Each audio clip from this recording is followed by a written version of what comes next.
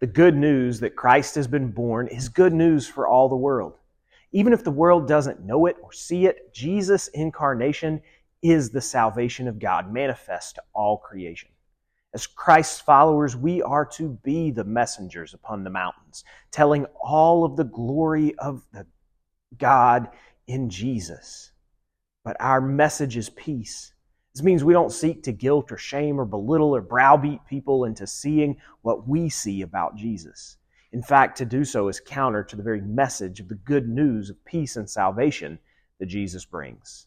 Instead, in praise and song and joyful service, we bear the gospel into all the world, announcing salvation, redemption, and comfort in God's name.